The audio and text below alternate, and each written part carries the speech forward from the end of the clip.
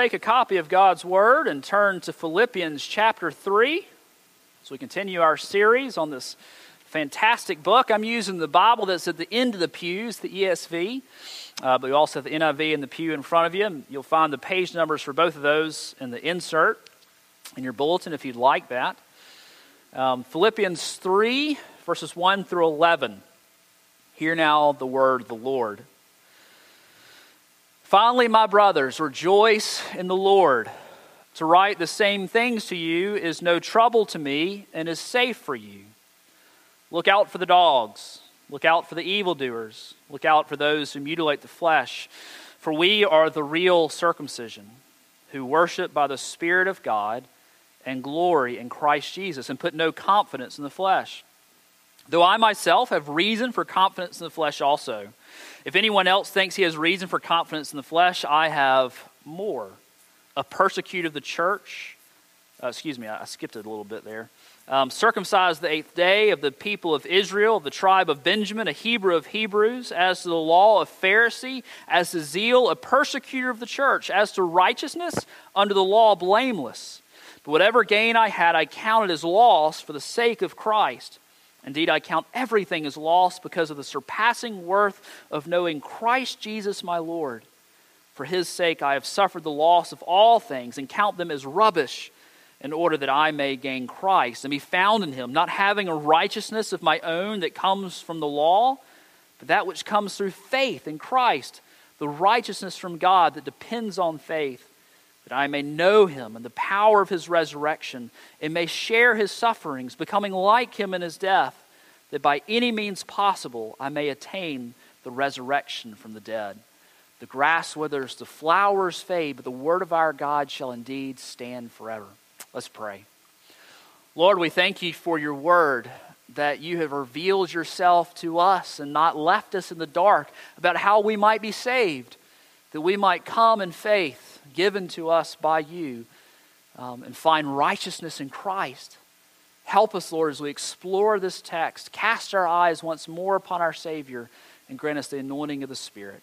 We pray all these things in the matchless name of Jesus. Amen. Well, throughout his letter to the Philippians, Paul has been reminding his readers of the importance of humility and serving together for the progress of the gospel. In chapter 3, we see this word finally. Now, Paul's a good preacher. You notice that the word finally comes in chapter 3, and we've still got a whole nother chapter coming. So it's kind of like saying in conclusion when you're about halfway through your sermon.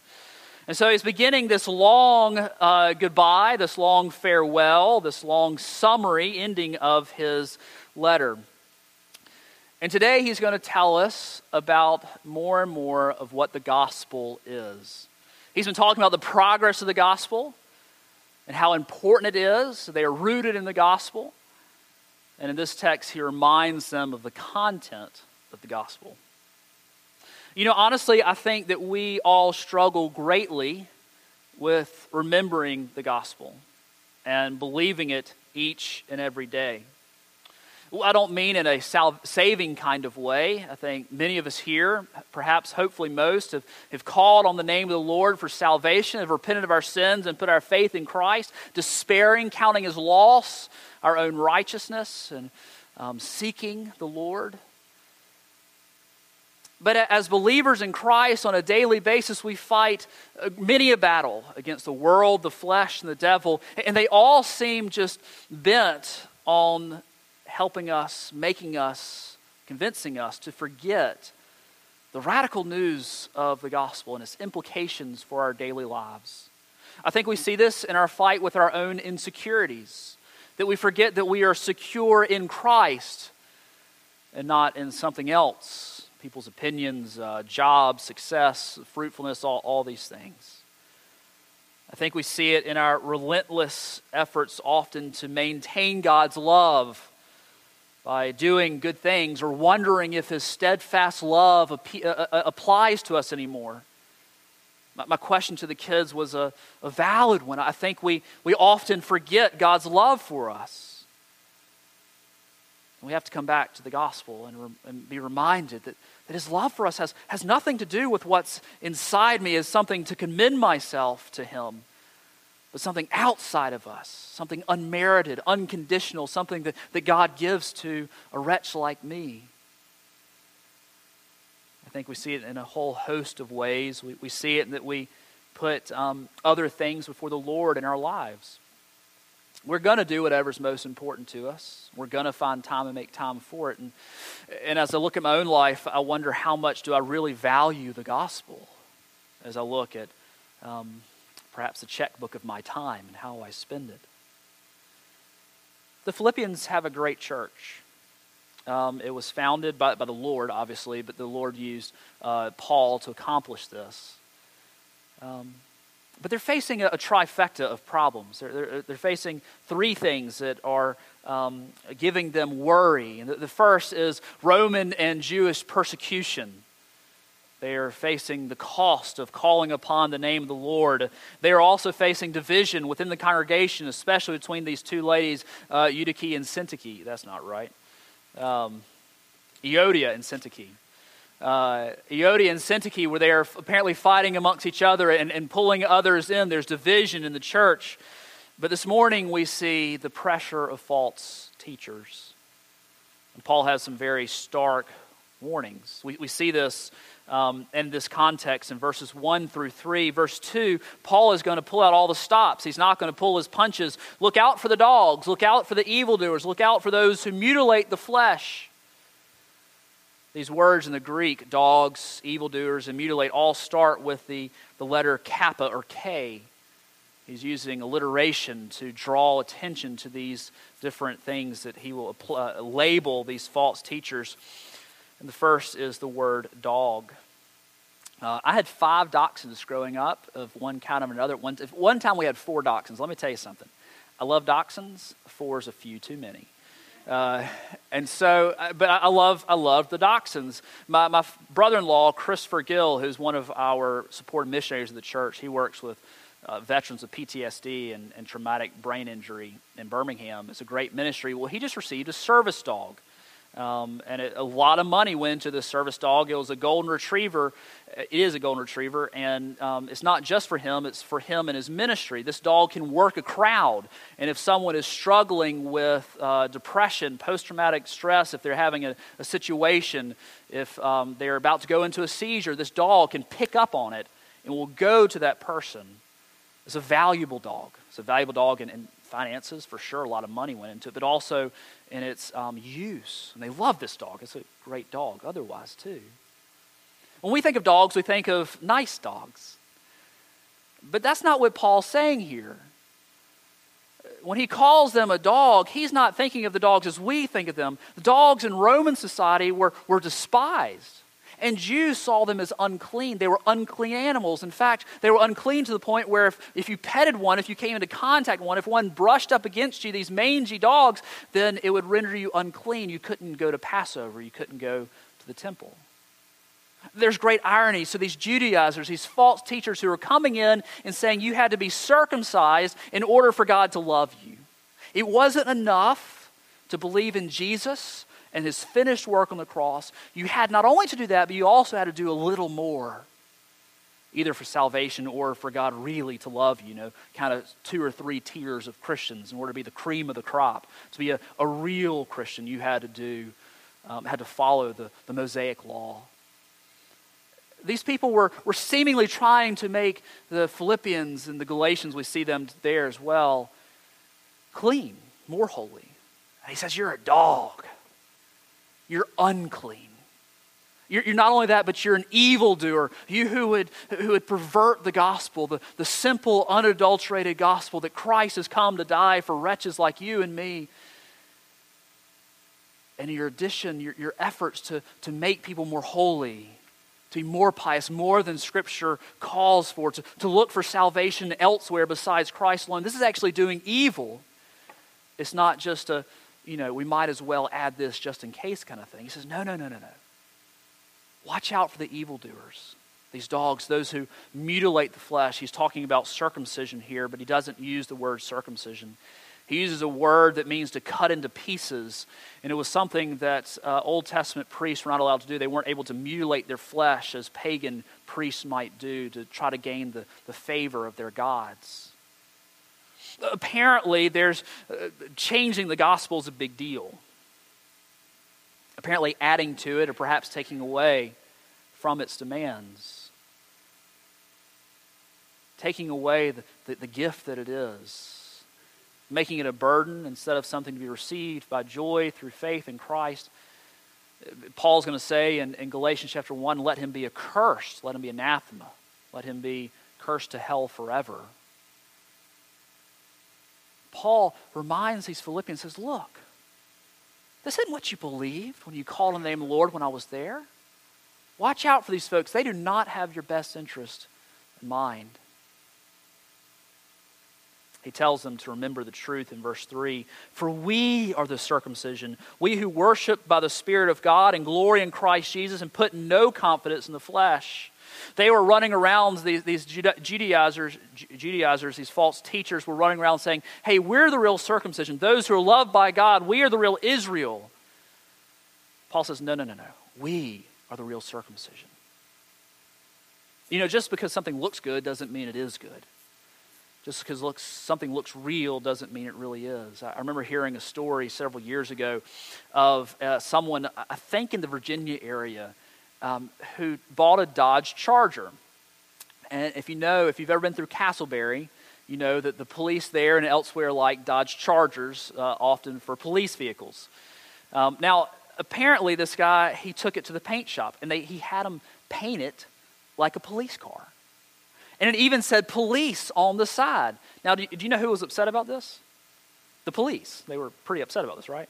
Well, apparently there's nothing wrong with it. Legally, I don't know how this works. I'm not a lawyer. Please consult your lawyer. Apparently that's not against the law. What is against the law is having blue lights. Only police officers can have blue lights. So do you know what this guy did? He took a piece of wood, shaped it into the shape of a light bar, and painted it blue. And so the profile, it looked like a police vehicle. And the judge said, well, it's not a real light bar. There's nothing you can do about this. It looked real, but it wasn't. And depending on his heart, he could have done real harm with his vehicle. Paul's words here are, hey, these guys, they look good, but they're not the real McCoy. They don't have your best interest at hearts. Remember that circumcision is not about the body, it's about the heart. They're focusing on the flesh, what they can do outwardly. But let me tell you, Jesus says that our hearts are to be circumcised, not our flesh. It's not just the New Testament that tells us this. Deuteronomy 36. This is going back a long time. And the Lord your God will circumcise your heart and the heart of your offspring so that you will love the Lord your God with all your heart and with all your soul that you may live. What's it talking about here? What does it mean to have our hearts circumcised? It means that our hearts are purified by the blood of Christ, that we're made clean, that God cuts away the sin, the record of our sin, the guilt of our sin, the power of our sin away from us and makes us new. That doesn't come from outward observance. Praise the Lord for that, by the way. That doesn't come from self-righteousness, from doing good things, or even adding good things to faith. That comes from faith in Christ. Really, the sum text of this whole passage can be found in verse 9. And to be found in him not having a righteousness of my own that comes from the law. Why can't he have righteousness, salvation, holiness, right standing before God that comes from the law? Because it can't happen. The law condemns us. The law stands there as the accuser to say, Parker Johnson, you deserve the wrath of God both in this life and the next. But the righteousness from God depends on faith. See, here's the thing, as Paul looked back at his former riches, there was one time when he did look to his own works for his salvation. There was one time when he was persecuting the church that someone would ask him, Paul, Saul of Tarsus, if God were to call you home today, if you were to die and you were to stand before God's throne, Saul of Tarsus, what would you say to him about why he should let you into heaven? Something we all need to know how to answer, by the way. And this is what he would say. I was circumcised on the 8th day. I am of the people of Israel, not a Gentile sinner. Not that neighbor who is the real sinner. Not the murderer who's in jail. Not the adulterer, not the X, Y, and Z. I'm a tribe of Benjamin. Do you know anything about the tribe of Benjamin? You should respect me. Because the tribe of Benjamin, we followed the tribe of Judah when Israel broke off in 722. Oh yeah, and the first king of Israel, his name was Saul. That was my namesake. He was also the tribe of Benjamin. And Jerusalem itself is in the bounds of my tribe. I am a Hebrew of Hebrew. I'm not just a lowly Israelite. I'm the cream of the crop. Let me tell you about how well I've done obeying the law. I'm a Pharisee. I'm not just an Israelite. I'm just not a Hebrew of Hebrews. I'm a Pharisee. I'm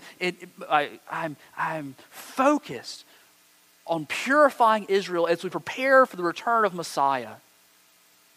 Zeal, you want to know how zealous I am?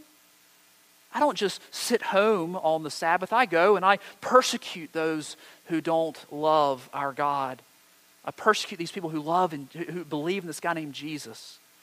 To righteousness, I am righteous. I'm faultless. I'm blameless.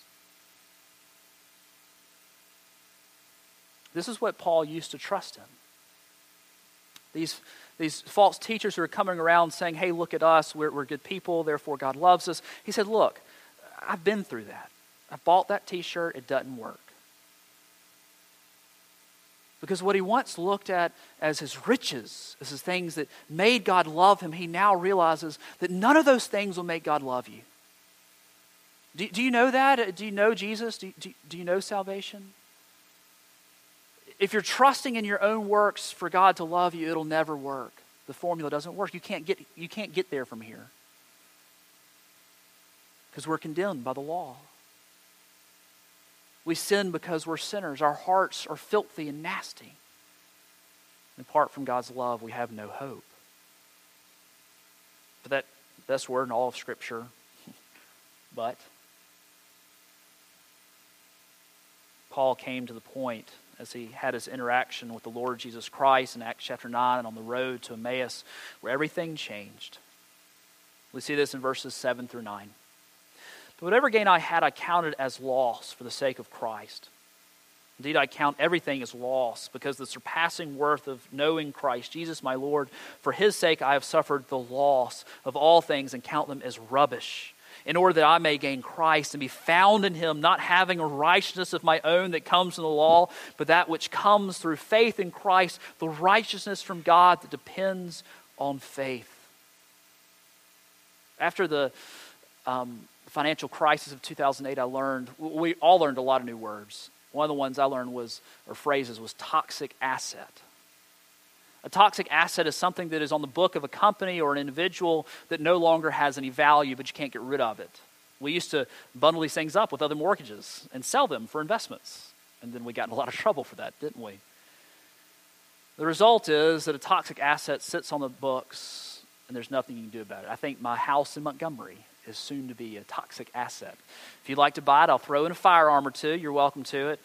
The fact is that Paul realized that his righteousness, his quote-unquote right, his good works, his record of all that he had done, this was a toxic asset.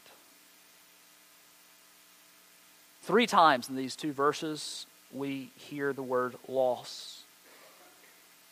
And 1 time we see them rubbish. He thought about all this stuff and he counted it as rubbish. This word is skubala. I say that because many of you have heard that word before. It means rotten food, bits of meal left over, not worth saving or eating, a rotten corpse, or even excrement. As he looked at his righteousness, he looked at all of his track record of all that he had done, his goodness, that he was trusting in salvation, he said all that, it's not even worth dung. In fact, a good case can be made that the word dung as a translation is not strong enough for what he's saying here. We have to reach the point too. We see all the record that we're resting in. It is nothing but rubbish. It is nothing but excrement or rotten corpse, decay, and will not save us. But for many of us here, we've long done that for salvation. But I think we slide back into that often. Begin to do the battle of, does God love me? Does God not? As we look at how we've obeyed or not obeyed, if we've done our Bible study today or if we've not, those are good things. We should obey and do our Bible study. But God's love for us is not based on those things. We begin to be insecure and we begin to struggle with doubts because we forget the gospel. See, these toxic assets have been taken by Christ. And they've been paid for. They've been paid in full. And as a result, we receive the riches of salvation. See, Paul had to declare moral bankruptcy. He had to say, I have nothing of worth. I'm so underwater, I have no hope. And certainly that is our situation as well. And in turn, he counted these things as loss. He counted them as rubbish so he might gain Christ. That he might, do you hear that? Gain, loss, and gain. These are intentional words used by Paul. And the gain that we have in Christ is a gift. It cannot be earned. It can't be put on layaway. It can't be rent to own. It can't be leased. And therefore it can't be taken away. It is a gain that we are given by the Lord. The righteousness that we cannot achieve by our own actions has been achieved by our Savior in his perfect life and ministry as the God-man Jesus. And upon the cross, he took our filthy righteousness, our lack thereof, our filthy rags, and he exchanged them for his righteousness. And now when we call upon his name, we receive his righteousness. It is imputed to us. It is given to our account. So we recognize our loss and see our gain. Paul had the end in sight. Verses 10 through 11, that I may know him and the power of his resurrection and may share his sufferings, becoming like him in death, that by any means possible I may attain the resurrection from the dead. I've shared with many of you about my Uncle Frank, who may or may not be on his deathbed. We don't know. The Lord does. But Sunday he became a Christian. And whether the Lord calls him home today, next week, next month, next year, we don't know. He has counted loss all of the things of his life. And he has gained the riches of salvation. It took him to the point where he couldn't get out of bed to call on the name of the Lord. Don't tarry that long. Don't wait. May today be the day of salvation. Let's pray. Our Father in heaven, we thank you for the righteousness that comes from the Lord, that comes through faith. We thank you that you save us apart from our works. We thank you for the free gift of salvation we have in Christ Jesus. Lord, if there are those here today that don't know you, may today be the day of their moral bankruptcy.